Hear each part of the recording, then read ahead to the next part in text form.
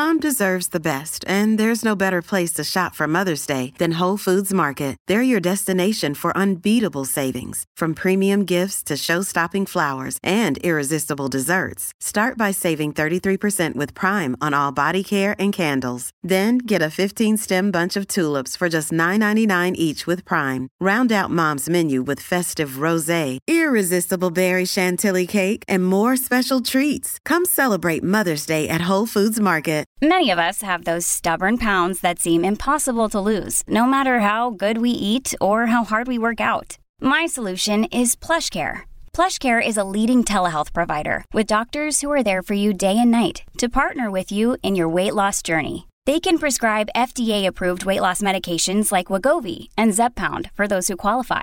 Plus, they accept most insurance plans. To get started, visit plushcare.com/weightloss. That's plushcare.com/weightloss. Hey, it's Ryan Reynolds, and I'm here with Keith, co-star of my upcoming film, If, only in theaters May 17th. Do you want to tell people the big news?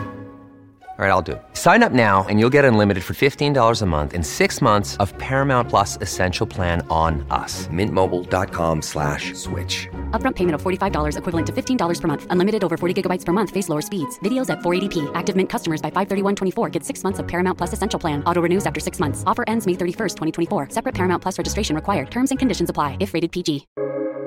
Welcome to the New Books Network. Welcome to the New Books Network. I'm your host, Lingshan Jiang. Today, I'm delighted to have Dr. Nicole Elizabeth Barnes with us here on air. Nicole, would you like to say hi to the listeners? Yes, hello, everyone. Nicole Elizabeth Barnes is Assistant Professor of History and Gender, Sexuality, and Feminist Studies at Duke University. Today, we'll focus on her monograph, Intimate Communities, Wartime Healthcare and the Birth of Modern China, 1937 to 1945, published by the University of California Press in 2018. This book has won 2 major awards, William H. Welch Award by American Association for the History of Medicine in 2020, and John Kelly Memorial Prize by American Historical Association in 2019.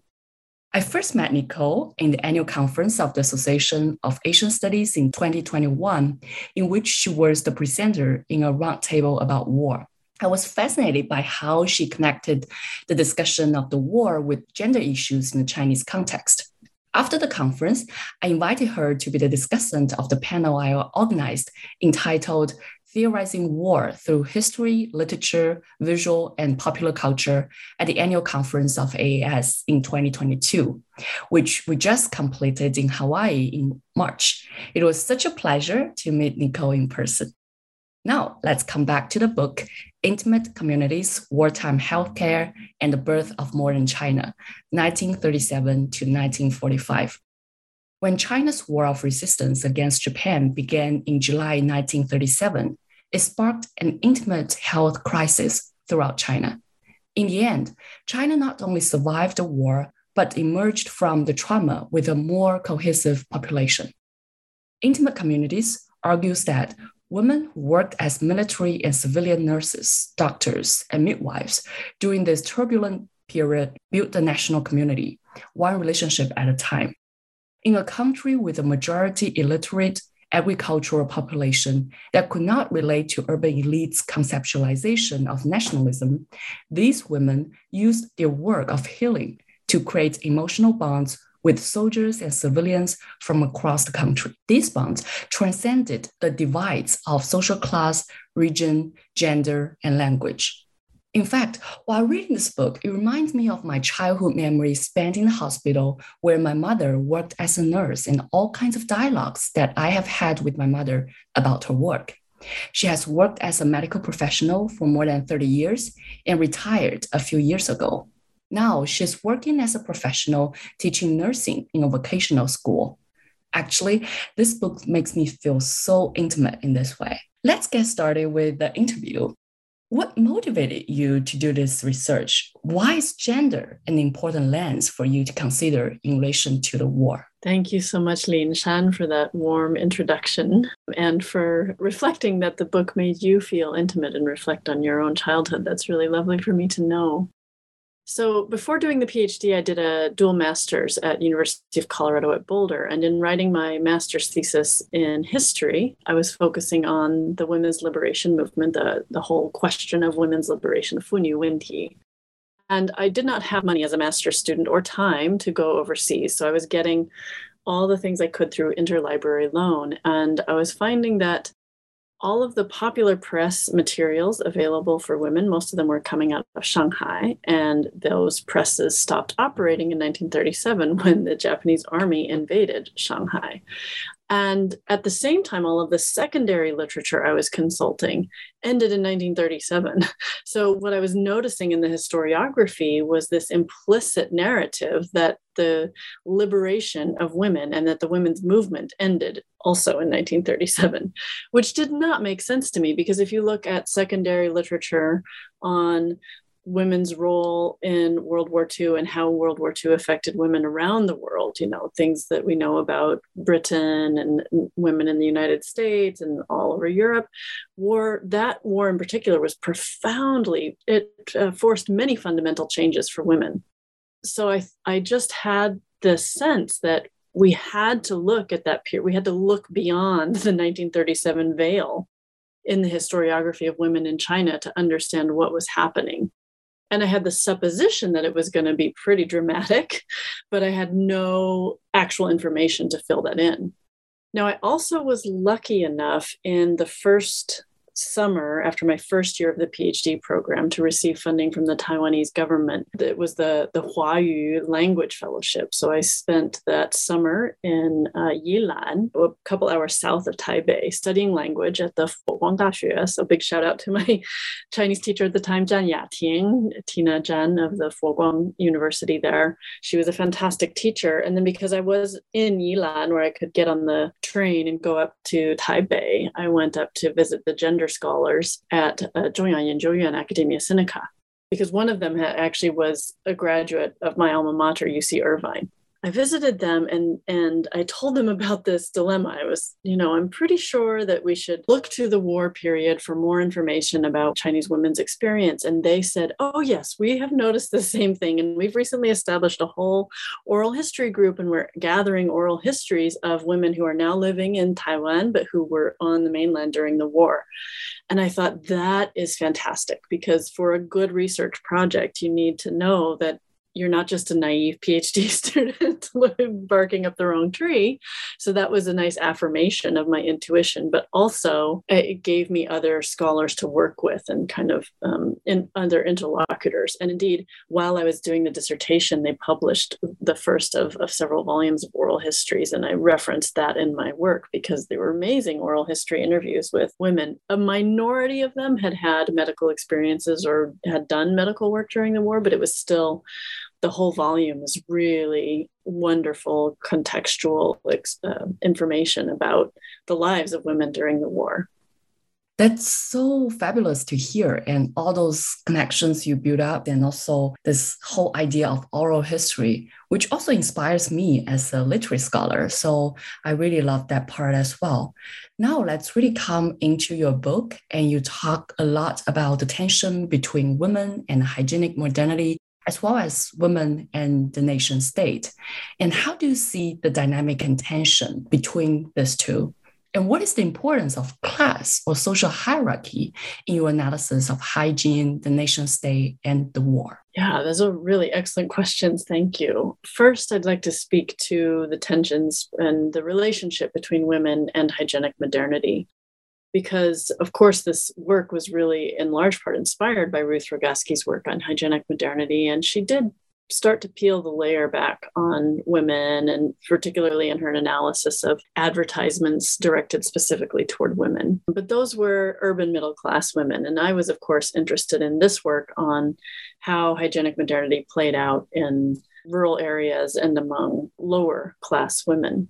What I find to be true is that a very distinct facet of hygienic modernity in China is that it is a goal that can never be achieved. It's like that elusive pot of gold at the end of the rainbow. And we're living through it right now with the pandemic that, the past US president called the Kung flu and the Wuhan virus, and that its emergence just rekindled a centuries old medicalized racism against Asians and Asian Americans. And we're seeing a spike in anti-Asian violence around the world, right? This notion that the Chinese are always already dirty, backward, unhygienic is probably a lifelong obsession of mine. Every one of my books, as I foresee in the near future, will be engaging with that idea. Honestly, it sounds sad, but I don't think we're going to actually be able to put that assumption to rest until we end racism entirely. It's just such a prevalent assumption that Chinese are physically different in some way that is inherent to them.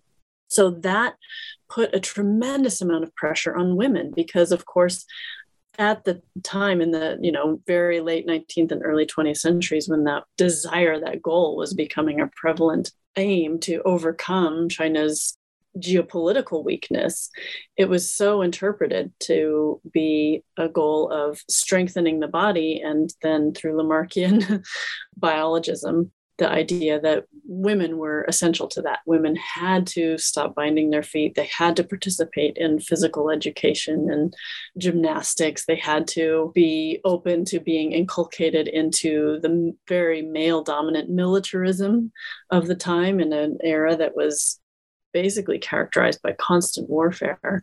And they had to be willing to produce healthy, chubby babies and, submit them to well baby contests and all of these things that it really put an extraordinary burden on women that I try in the book to analyze by gendering the term sick woman of Asia. I say it's Dongyang Bing Fu Fu, I double the Fu, the one being masculine and the other the feminine, and put in English the sick woman of East Asia.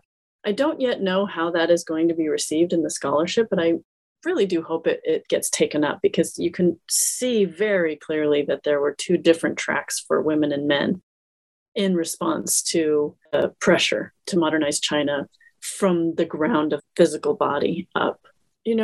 That also relates to women in the nation state because, of course, we constantly talk about how the People's Republic of China told women stand down, class warfare is first. But in fact, the Republic of China, the nationalist state, told women stand down, the nation building is first, right? It was a very similar dynamic.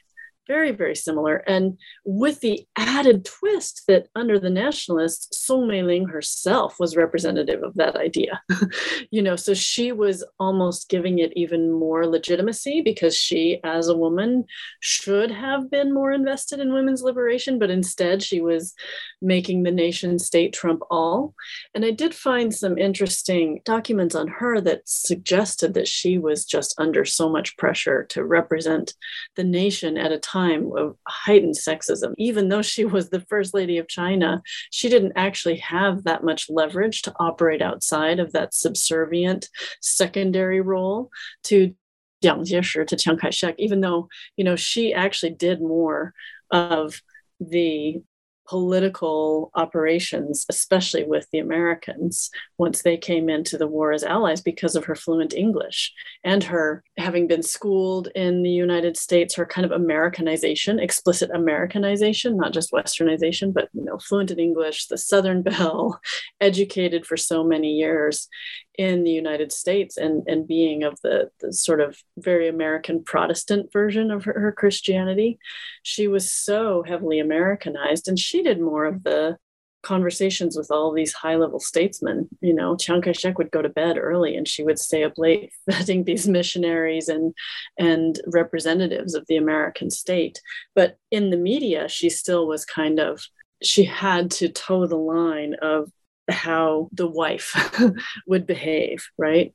In relation to women's role as working towards this elusive goal of hygienic modernity and nation building, I called on the Sarah Elizabeth Stevens's work on women's reproductive labor being of a nature that evacuated themselves from their own reproductive experience. They sort of, in the narrative of hygienic modernity, the woman represents the womb. And what is really important is the issue of her womb, especially if it's a boy. And it's not even her own body. The woman's body is, of course, central to this goal of creating the strong race. But her own gestational experience is sublimated. it's in countertension to the fact that throughout this period, OB/GYN work as a field and midwifery as a field remained in women's hands. But it was still discursively always for the male goals of, let's have a strong group of men who can be the future statesmen and soldiers and keep our nation strong. And then also we see that play out in the work that I also cite in the book of Colette Plum on the Warfans. Of course, Song Mei-ling coined that term. And throughout the war, the war orphanages that were established for these young children, they were heavily militarized, and the boys in those groups were trained to enter into the military. And there was, Colette Plum shows this through her dissertation and her later article, there was an explicit kind of militarization of their education and a nationalization, and they were really trained to think of the nation as their parents and talked about and treated as the nation's children, right? So, of course, the emotional bonds that they created with the women who led the orphanages worked both with that and against that. And for that, I would flag the upcoming work of my colleague at Randolph-Macon College, Zhang De-Wen. She's completing a book manuscript that does more analysis of women who led the war orphanages. And that, I think, will be another layer to this. I really try in my work to be a feminist scholar in the sense of leaving room for and supporting the work of other scholars. So that's why I'd like to give a shout out to Zhang De-Wen. Yeah, it's so great to end here because we just had this panel that I mentioned in the introduction, and we're in the same panel with De-Wen Laoshi as well. So it was so fantastic. And I definitely agree that we should really support each other as female scholars. Otherwise, it's like the whole nation building project back then, and also the war, that even though women participated in the war in so many aspects, our voices are very much buried. So in that sense, I think it's so important to have your work here.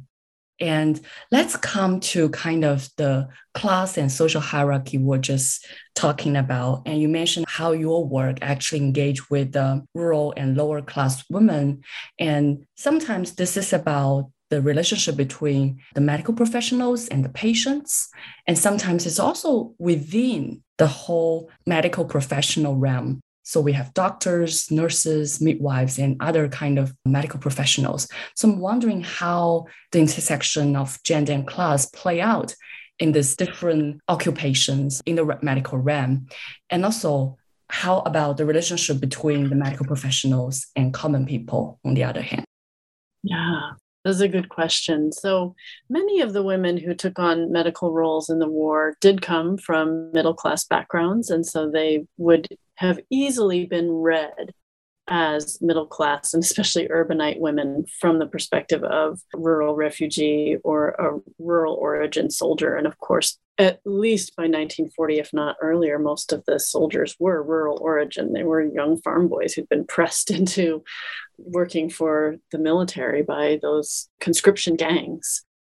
So that was the perspective I had. I was trying to think through their eyes, like how would a young farm boy have experienced these women in roles that they had never seen women play? And I argued, especially in chapter 4, that even the women from lower class backgrounds, once they had training in nursing, once they were working for an entity that had some kind of relationship with the government, be they military nurses or civilian nurses, they had access to a certain kind of authority.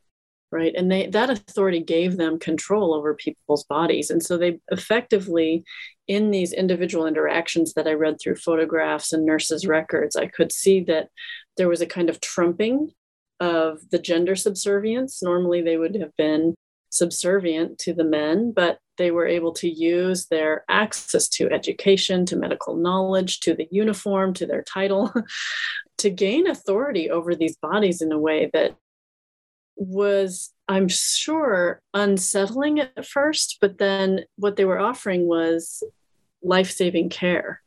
And sometimes they were performing the emotional labor to make it rather tender care.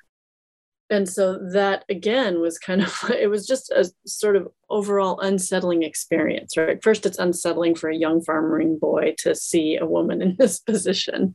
And then it's unsettling to hear her use medical terms and, bring out these medical implements and medicaments that he's never seen before. And then she's touching his body, which is like so shocking, right? To have that physical contact. But the nurses were trained, military and civilian nurses were trained to do those movements, to do their work with authority and with confidence and with kind of ease, right? To make it seem easy and fluid. And then, of course, even for the ones who came in, especially in the later years of the war, a lot of the nurses came in with very basic training, but then they had on-the-job training, right? That was also the case of this woman, Yao Aihua, whose oral history plays a dominant role in the book. She went in the very early stages of the war, but that was a time when the number of wounded was super high because the Imperial Japanese Army was just moving like wildfire through the cities and the countryside in between. So they were getting inundated. Every single military field hospital was just inundated with the wounded. And so it was a kind of trial by fire training on the job. And it doesn't take very long for a medical worker to gain a sense of confidence in that kind of setting, because if you don't gain that, you burn out, you cannot even complete your job, right? So even though she and her fellow nurses in that setting were basically like little middle school kids with very little training, they gained this kind of authority very quickly, right? And I was trying to figure out how the combination of authority over bodies and the intimacy of medical care and the trust that true medical care provides was creating this kind of strange concatenation of emotional responses on the parts of people on all sides. And it was really thanks to a lot of records of nurses that wrote into nurses' journals or had their oral histories recorded that I could see that it was a very exceptional kind of relationship that was developing out of these circumstances, given that everyone recognized that it was dire. So they had to kind of set aside their ordinary expectations of how each member in that party would behave and just be willing to enter into a new space, right? But it also very much relates to the fact that biomedical nursing and midwifery sciences, by which I mean for midwifery, aseptic midwifery that recognized germ theory in its actual practice and aimed for asepsis in childbirth. Those were fields that granted young women, particularly young women, a kind of authority they had not had access to before. Particularly, if you look at the world of traditional Chinese medicine, it's not ever really discussed overtly in the scholarship, but that is very much a male-dominated world. There are, of course, female physicians of Chinese medicine, but they tend to be the aberrance, the abnormality, right? It's when the medical lineage agrees to training the daughter because there is no son. So to have these two modern fields of aseptic midwifery and nursing, both the military and civilian varieties, to throw open the gates wide open to young women and say, we will train you, we will give you a new title, 助产士 and 护士, that gives the leaders there, Zhou Meiyu and Nie Yuchan and Marian Yang Chongrui, the insight that they had about official titles was so powerful. And I think I actually never stated it explicitly in the book, but similar to Yang Chongrui, who said we need to call these midwives 助产士 of scholar to give them this authority in that space. Zhou Meiyu said to the military, yes, I will train your nurses, but you have to give them military rank. Because if you want soldiers to respect them in the clinic, in the military field hospital or whatever place in which they encounter them, they have to have a military title. And so she herself gained the title of Major General within the National Revolutionary Army, even though she never did any fighting, right? And there's this famous photographs of her, one of which I include in the book, where she's in her full military gear, right? And she looks very sharp. And she's just looking at the camera with this attitude of total authority and competence.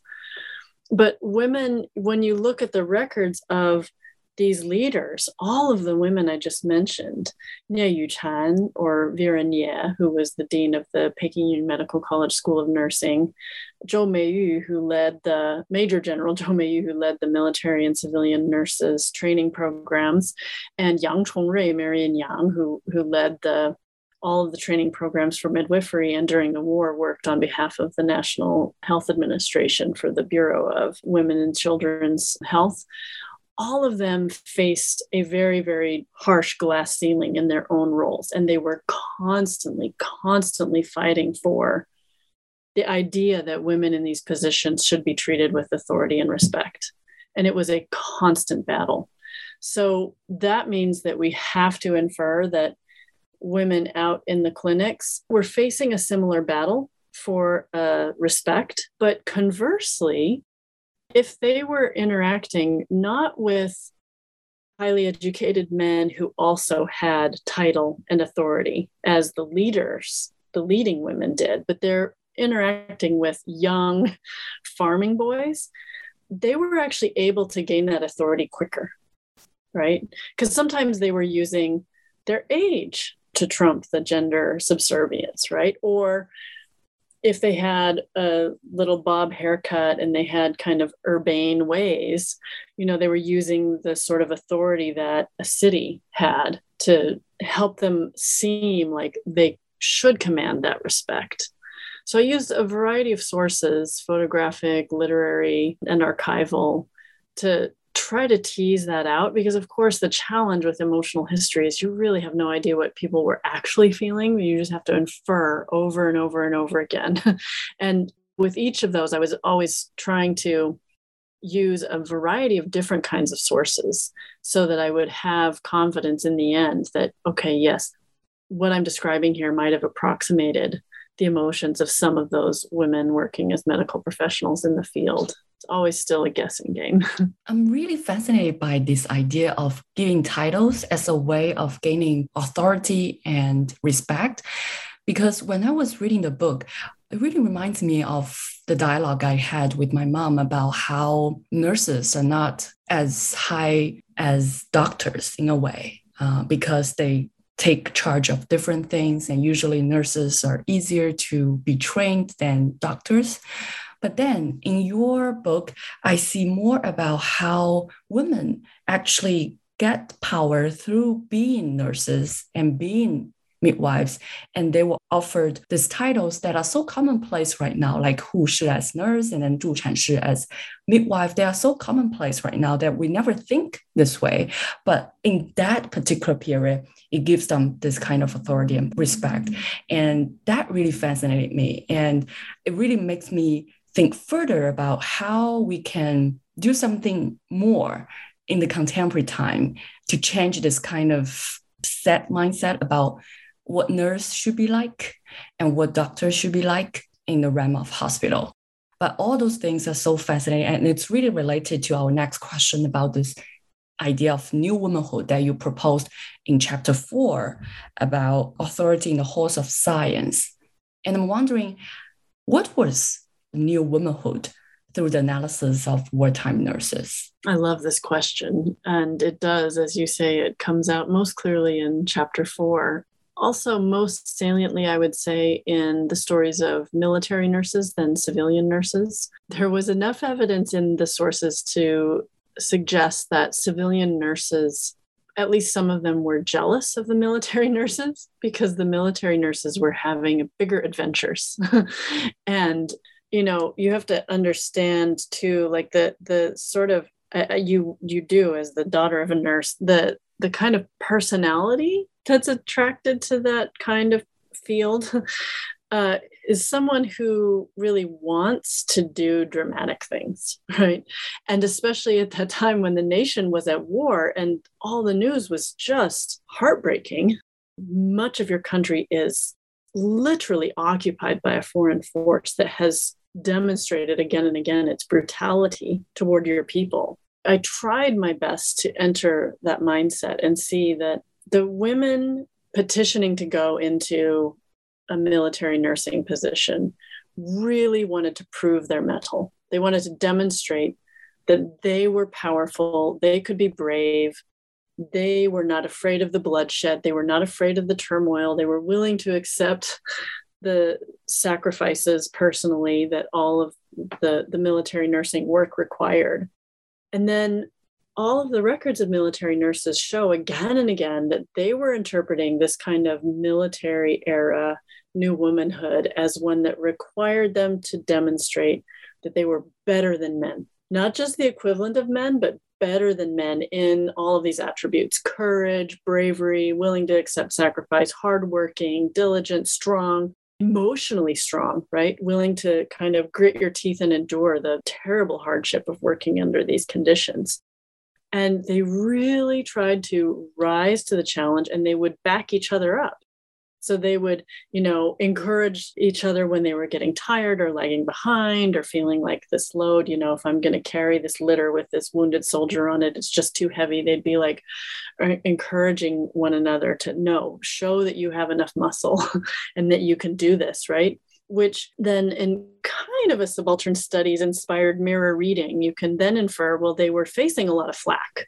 And I did see that in other sources too, like women who went to military leaders to say, we want to go serve as nurses for your soldiers on the field. And the male military leader saying, no, you can't possibly deal with the challenges. And they would, the women are pushing back. And then in the sources I was finding, they were actually breaking through that barrier and kind of shaming the man into letting them go out to the field by saying it's like a non-nationalist attitude. That's an antediluvian, overly conservative attitude to say that just because we're women, we can't do this, right? So they were really accepting and desiring the opportunity to accept that hardship, right? These were exceptional women. And that's the one critique that I think could very much be levied against my book, because a part of its argument is about this creation of a nationalism, not just the national community, but a sense of nationalism and national pride that goes against some of what other scholars have said. But of course, I'm looking at an exceptional group that's kind of already pre-selected into this category of people that really wanted to prove themselves in this very hard setting, right? There were certainly for every young woman who took on the challenge of serving as a nurse or other medical professional in this time period, you could find at least one woman who said, no way, and I'm just going to stay at home, or I'm going to do the quiet thing, right? And maybe those women who stayed at home and tried to be quiet still had their mindset much more identified with their locale, their village, their area, and not with the nation, as I'm arguing in this book, with people on the move and meeting each other. But a huge part of the new womanhood is proving themselves, but also putting themselves willingly in this position where they did meet the nation. They met soldiers from very, very far away. They had to figure out how to communicate with them through different dialects. They had to figure out how to respect them enough to offer them medical treatment, right? So there's a lot about just the physical encounter and then the difficulties that physical encounter produced, because it was people who would never have met under other circumstances, from different parts of China, from different social circles, from different social classes, from different occupations. And they were having to overcome all of those would-be barriers in order to do their basic work of saving each other's lives. I think also one thing I would like to say about what was new womanhood in the wartime is that it really awaits a lot of further scholarship, because my book is just one tiny, tiny piece of the puzzle for us to really, really piece together everything about the story of Chinese women over the course of the 20th century. It's so much more than these 8 years of war. So I await with great anticipation future scholarship on Chinese women in this period. That's so great. Our next question is actually related to this one in some sense. And also, we were been talking about how women perform in the first half of the 20th century, and also especially the wartime. And then in your book, you talked about emotional labor that you brought up very early in the book, and then you discussed a lot in chapter 2 and later chapters as well. So I'm wondering, what are the different dimensions of this term emotional labor in your book? Yeah. So the first most important thing is that women were trained to perform emotional labor and expected to, and men were never expected to do that. It was, and this comes most explicitly from Zhou Meiyu, who's heading, of course, she single-handedly created the training programs for the roving public health nurse in Dingxian prior to the war, and then for all of the military nurses working on behalf of the Chinese Red Cross during the war. And she assumed that male nurses would just be obstreperous and mean to wounded soldiers if they were resistant to medical care, or, if they were causing any kind of strife in the wards. So she trained the women to react to that with the basic non-reaction.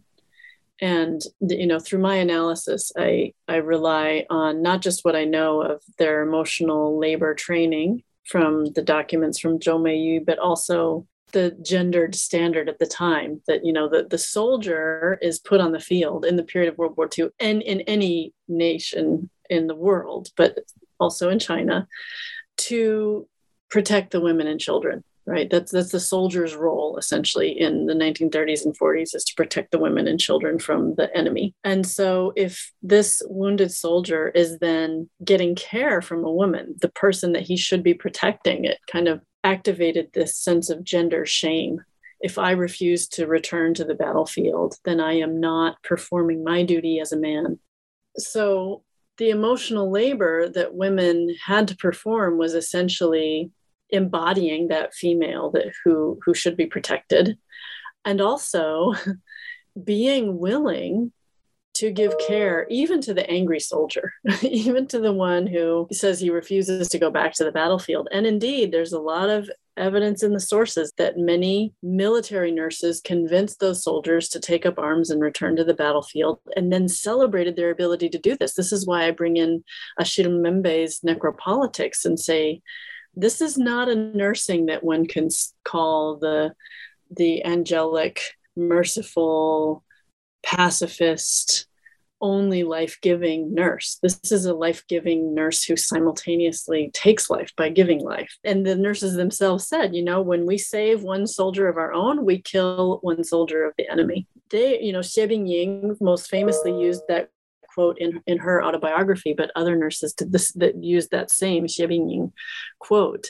I believe it did originate with Xie Bingying, the very famous female soldier who published her memoirs from multiple fights. But, they seemed very cognizant that they were performing a kind of emotional labor for the ultimate goal of killing the enemy. And they were pretty well invested in that. I also looked at civilian soldiers. A lot of their work, especially in Chongqing during the air raid season, was going out on the streets after an air raid to pick up the wounded and take them in for treatment, to pull the piece of shrapnel out of their thigh, or staunch the bleeding when a brick or wood building collapsed on them, or to treat the burn wounds that came when the Japanese were using incendiary bombs. So they too were seeing kind of like, this is, of course, the classic thing about World War II, that the home front became the military front. So there's, especially since I was focusing on the civilian nurses in the wartime capital of Chongqing, there was very much a blending of military action there.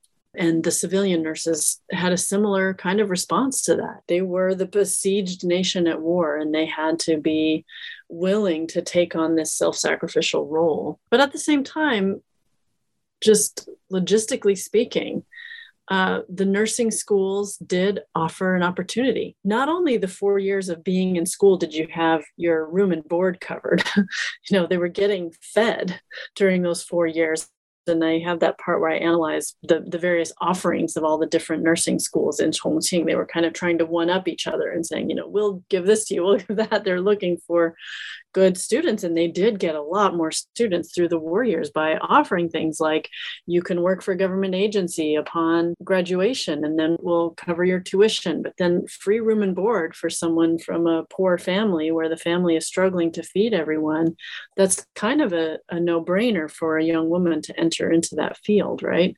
So you did see a very diverse group of women in the the nursing schools that did have their full registers, including the home province, it was not just Sichuanese, right? It was women from all over who had basically come in as refugees with their families.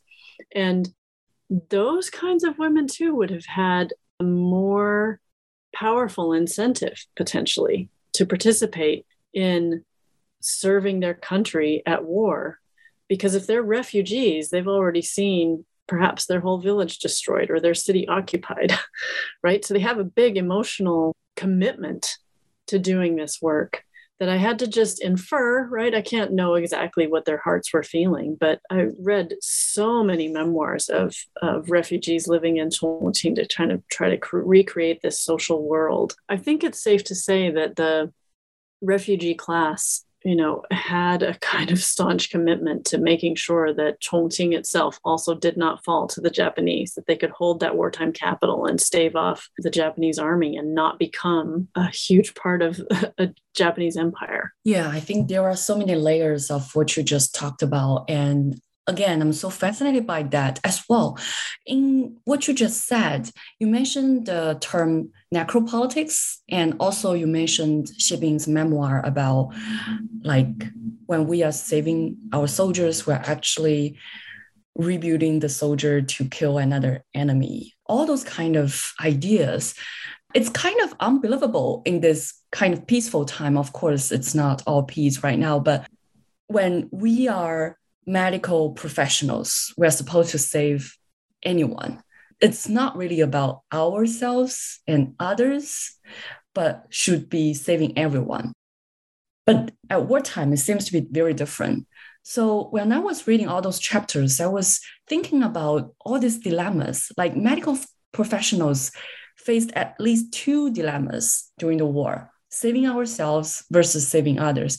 And also the other part is something we have also touched upon in the earlier questions, which is to save lives and to exploit control over patients' bodies, because they gain that authority to control the bodies of the patients. So how do medical professionals reconcile with these dilemmas? Yeah, I think in my analysis, I definitely saw people facing these tensions because the conditions, especially of military nursing, were really astonishing. And just to put some graphic detail on this, nurses routinely put Vaseline or some other kind of lubricant on the cuffs of their nursing outfits, their uniforms, and on the collar, so that when the lice that were invariably infesting the soldiers' bodies tried to crawl onto the nurses' bodies, they would not be able to gain traction beyond the collar and cuff. And nurses did still die of typhus, like if they weren't actually able to have a tight enough cuff, or if the Vaseline coverage wore off during the day of their work, and they were just,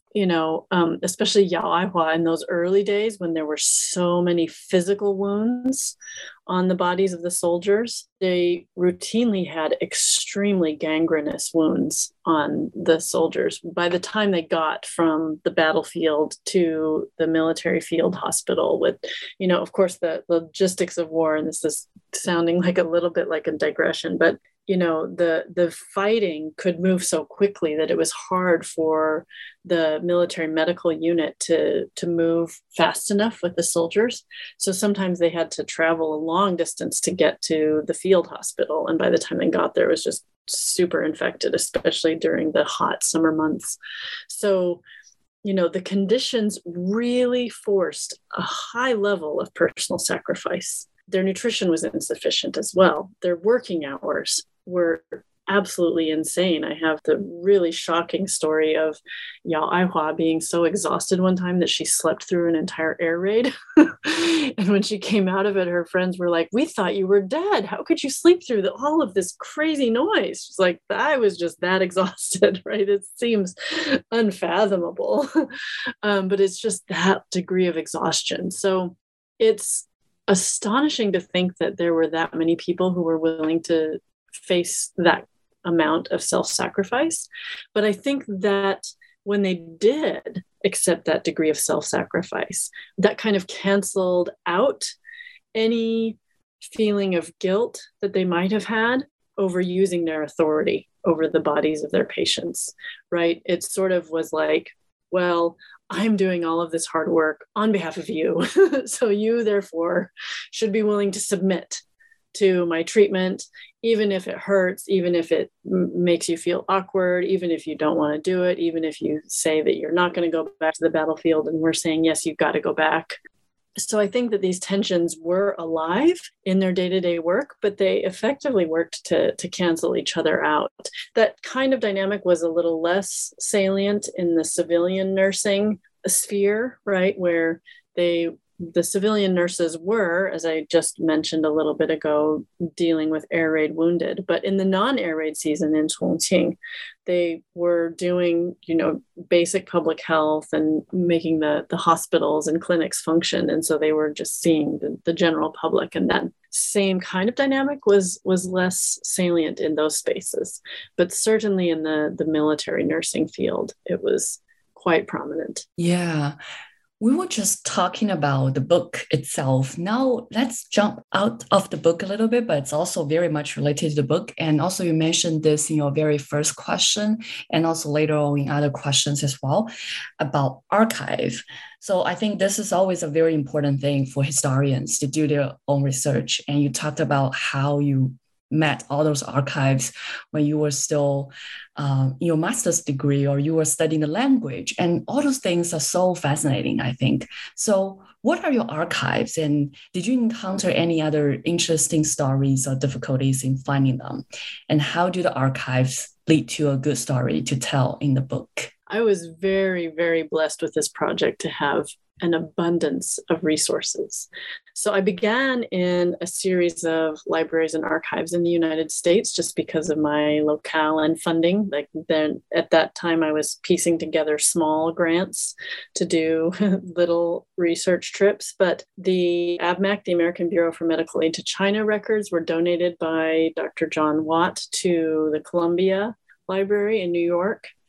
Since I was in New York, I went to the New York Academy of Medicine and to another collection of kind of missionary records where I was able to see the United Church of China archives. These are the entities, the philanthropic entities that donated a lot of money to support medical endeavors in China during the war. And so their archives included reports on how that money was being used, and sometimes included photographs, which for me, I also started with that research because I felt like I've lived in a country that's never been subject to invasive warfare in my lifetime. I don't know how to access that kind of experience. So the photographic record, and a lot of the really, really stunning photographs came from the ABMAC records at Columbia University. The photographic record was really important for me to begin to get some sense of what it was like to live there. But also the Library of Congress in Washington, D.C. had amazing photographs as well, one of which is so iconic. I think it's the photograph of the corpses of people pulled out of one of the air raid shelters during one of the most prolonged air raids in Chongqing at the so-called 18 Steps, which that location, interestingly, was destroyed in Chongqing when I was living there during my dissertation research. So this also gave me a sense of immediacy. Was living in Chongqing, doing research there, and a lot of these iconic wartime sites were being destroyed to build the next new shopping mall or something. They were known to be part of local history, but they were yielding to the pressures of development within this massive megalopolis. So the desire to kind of preserve that history was giving me a sense of immediacy. But to get back to the point, I really was so appreciative of these photographs. And that 18 Steps one, I chose not to reproduce in my book among the 29 images because it has been heavily reproduced. And I think in a way that I just couldn't stomach, because it shows the denuded corpses of this woman. Her whole lower half of her body is totally naked, babies. And I felt that I don't know these people and I don't want to defame their reputations by putting it in this publication. Not to say anything against people who have reproduced that image in their books, but I just didn't want to have images of dead people in that way that seemed disrespectful. But I did include other iconic photographs from the Library of Congress. The one that I had to pay a lot for was the one of the Japanese bomber over Chongqing, which I really, really wanted to show just how easy in a way it was to bomb the city of Chongqing because of its location at the confluence of the two rivers, the Jialing and its tributary. It was just so easy to see where you had to bomb that downtown area. That's why it was so heavily bombed. But then also within Chongqing, I read the entirety of the records of the Chongqing Bureau of Public Health, which did have some big chunks missing. At basically every air raid season, you would see these angry memos coming from the National Health Administration. Your reports are overdue. Your reports are missing. And then they would write back in very scribbled calligraphy, we've got no time. We're dealing with all the air raid wounded. So which that in and of itself gives you a sense of just how inundated they were, right? And then you have reports from the mission hospitals at that time saying, like, not only are all our beds filled, but we have patients in the corners, in the hallways, down, like we are just jam-packed. And we are all of the medical professionals are working overtime, and we still can't staunch the wound that is being left by these air raids. So all of these things gave a kind of intimacy, honestly. I needed, in order to make an argument about intimacy of that medical encounter, I needed to have a sense of how it smelled, how it felt, how it looked. So those were the Chongqing records, the Bureau of Public Health and the Bureau of Police as well, because the police were still involved with public health matters, even though their own Bureau of Weisong, their own public health bureau or department had been dissolved upon the creation of the Chongqing Bureau of Public Health. But the police were still very much involved in public health matters. And then in Sichuan, I consulted the records of the Sichuan Provincial Health Administration, which included not only the central agency in Chengdu, but all of the 139 other county health agencies that they established under the leadership of Chen Ziqian. So all told, it was 27 different archives and libraries, lots of wartime newspapers, women's magazines and nurses' magazines and journals, oral histories, so many sources that I never had the problem of insufficient sources, despite those missing years and mostly missing months in the Chongqing Bureau of Public Health records. Partly because I also went to Taiwan, because there was no rhyme or reason to which pieces of documentation the nationalists took with them to Taipei.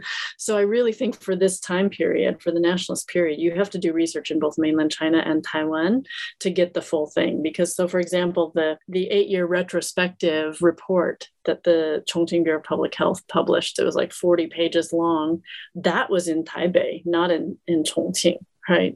And some of the other things were only in Taiwan and not in the mainland. So I really had to be, I was fortunate to be in both locations. So with the Guoshi Guan, the Academia Historica, and the records, I got a lot of the military history stuff from the Nationalist Party archives in Taipei as well. Wow. It's, again, so fascinating to hear all those archives. Actually, the most fascinating one, or the most astonishing one, because I know so little about missionary in China before, but I interviewed Dr. Joseph He for my first New Books Network interview, developing mission, photography, filmmaking, and American missionaries in modern China. I somehow started to know more about missionaries' involvement in wartime China. And this time, reading your book, there are so many interactions between missionary and all those medical professionals, and how missionaries actually train medical professionals. And that's pretty special during the nationalist period in the first half of 20th century in China. So again, I just learned so much from both of your books in this way. And then the other question, again, I think a very urgent question, and also something that we are still living in right now, that is the pandemic. You are talking about all those different diseases in your book, and also the medical professionals in your book. And we are now living this pandemic. And you talk about new normal in the book. And in China, we also talk about new normal during the pandemic. So it seems to me that there are so many resonances between these two, I would say, conditions, or the time that we are living through. So I'm wondering, to what extent do you think these two things are comparable to each other? Yeah, it's a very profound question, given that we're still in this pandemic. And as we speak, people in Shanghai are still subject to a pretty severe lockdown. both are times of exception, right? Both are times when what you have come to expect as normal just has to be jettisoned and the new normal intervenes. But part of that new normal, as I wrote about in the book, is a kind of growing numb to its exceptionality, right? Because in the end of the day, even during these exceptional times, the normal endures. And the quotidian, just all of those basic needs still have to be met. The day-to-day interactions have to continue. And people deal with the exceptional in part by accentuating the normal. So I've seen that dynamic play out during the pandemic. But also, both of these exceptions put extraordinary demands of care, labor on women, right? So, and this is often the unsung, unrecognized part of exceptionality. You know, it's, of course, women play this role in normal times as well, but it just is that much harder in times of exceptionality. The number of hours that women in Chongqing devoted to standing in line in the market, dealing with, fluctuating currencies, trying to make sure that all the family members had food, make sure that everyone could get to an air raid shelter on time, giving birth inside air raid shelters, taking their newborn babies in there, nursing them through an air raid. It's just really extraordinary. So, the explicit examples I just gave about wartime should indicate that the other aspect to this comparison, I think, is that the war was so much harder than the pandemic. Not only because throughout the pandemic, we've been able to take advantage of technologies like Zoom and things to keep ourselves in the comfort of our home and doing the quote unquote normal, but also just because the severity of that war was exceptional. There were so many times when I was reading my documents, I just cried thinking about what people had to live through. And, even the people who quote unquote made it out, they had tremendous scars. So in light of that, I kind of understand why it has taken the field of Chinese history so long to get at the social history of the war, because not only did the Chinese people who lived through that have to then endure the Civil War and then the Maoist era and all of its revolutions and upheavals of society, but they were really pretty eager to put that horrible experience behind themselves. And I can't fault them for it. I think I would have reacted in much the same way. Like, that was awful. Let's not even talk about it anymore. Let's just celebrate that we made it through and kind of try to put a lid on that terrible experience because it was so traumatic. I think that does say to us as historians that we have some kind of responsibility, or at least I felt a kind of responsibility to the people I was writing about to do them justice, which part of it was writing about how hard it was to let the readers know that this was not just some walk in the park. This was like tremendously challenging time.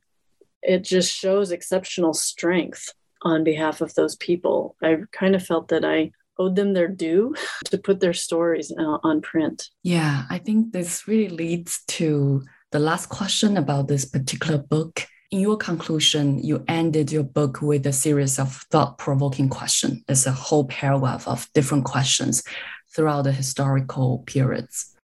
And then it reminds me of the question you asked us during the AAS conference. So you asked the question, did women have revolutions? And also, what you just said in the previous question really reminds me of this last two questions that you were asking in your book. Did women speak privately in diaries, letters, memoirs, or whispered conversations about this experience, or simply hold it all inside, as did Yao Aihua, who, upon finally encountering a journalist interested in her story after 65 years of silence, admitted, "Before, I never dared speak about the war of resistance, not even with my own children. It wasn't honorable." What happens to a woman's sense of self when she builds the very country that subsequently refutes her contributions? So, again, I'm asking, do women have revolutions?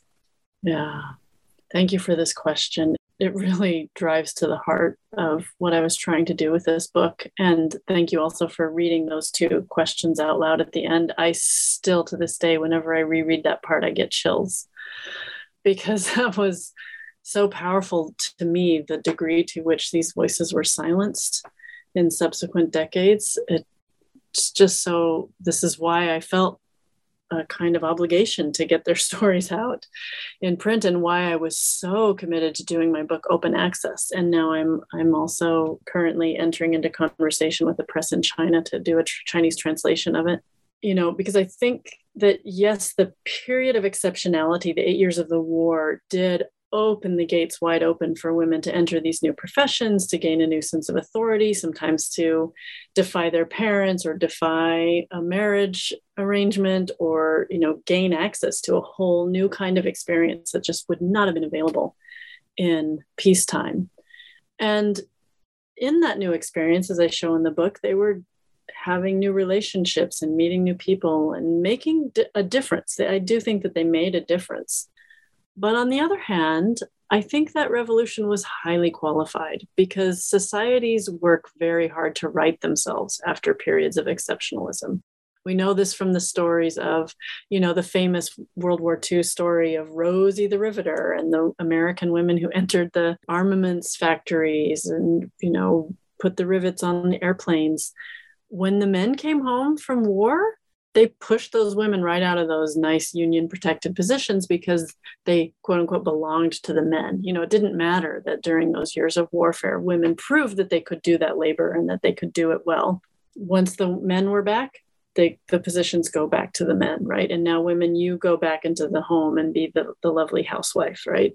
So I feel like, even though I ended my book in 1937, I am personally quite eager to see in subsequent research what we might see about the longer story of women, because obviously there's a lot of excellent work by Christina Gilmartin, Gail Hirschadter, Emily Honig, all these major gender historians that show us that during the communist era, women's liberation, women's rights, that's the whole conversation, all the issues were very much centered to the background, and the class and the nation and the patriarchal state really took precedence. And of course, I'm also arguing in the book that the patriarchal state took precedence during the war as well. So yeah, it was a revolution, but it was highly, highly qualified and really just in kind of like little baby steps, right? Yeah, when I was reading your book, it really just resonates so much with Gail Hirschadter's Gender of Memory, which is one of my favorites as well. And also my Professor Sabine Frühstück's discussion about the Japanese side of this whole story, which again, I think you choose research really complements each other so well in this way. So now that we have discussed your intimate communities, I'm really interested in what you are doing after 2018, after you finish this book. So what's your next research project then? Yes. Well, I'm really in the very beginning stages of it, because what really happened immediately after I got the book out was I had a baby and then a pandemic. And so I've been, my research progress has been somewhat slow, but I am now, next year, I will be a fellow at the Shelby Cullom Davis Center in the Princeton History Department, working on my second book project with the tentative title, Waste Cycles, A Social and Ecological History of Night Soil and Toilets in Modern China. So I'm trying to continue thinking about this ever elusive hygienic modernity and how foreign disdain against Chinese practices comes in, particularly with the agricultural recycling of human waste in the form of the night soil fertilizer, to push China into plumbing systems and flush toilets, along with, of course, the hygienic desire to stop transmission of disease microbes, which can be, of course, transmitted in the incompletely composted night soil as fertilizer. But I want to simultaneously look at the discursive formulation and how the presumptions of Chinese dirtiness added race as a category of suppression of Chinese agricultural practices that had, and as of the, if we say 1950, it had been in practice for well over a millennium. I also want to marry this issue to what's called contrary farming There are contrary farmers who are returning to the use of human excrement and urine because they are such valuable sources of the essential elements that plants need for growth. And we're dealing with a situation where there are soils impoverished of nitrogen and phosphorus and potassium all over the world.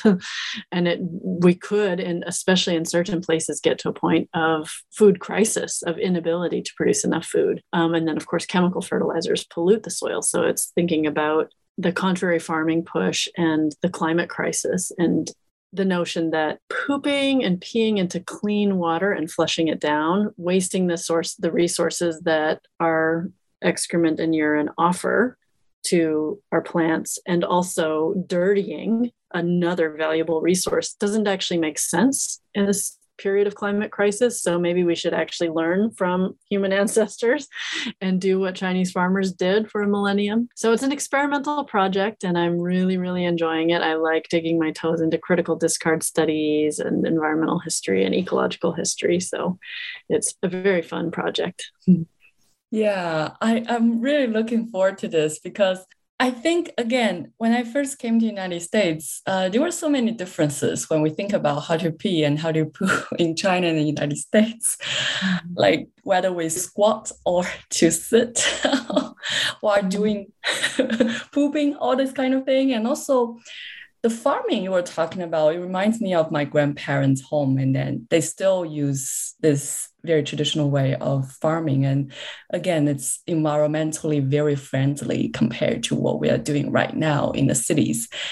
But at the same time, as I grow up, it wasn't a problem when I was young, but when I grew up, when I'm so used to the city life, and then I came back to the countryside, and I need to encounter mosquitoes and flies and even mice in the toilet. It was quite a nightmare as well. So yeah, I think there are so many interesting things that when you are talking about it, it reminds me of. And I'm so looking forward to this project. It sounds so fascinating in both very personal ways and also in academic ways as well. So thank you so much for accepting this interview. And it was such a fascinating experience to talk through this whole book again. And again, it reminds me so many things that are very intimate to me. So thank you so much. Oh, thank you for this opportunity to share my work with people and for your very insightful questions, Lin Shan. I really appreciate it. Thank you.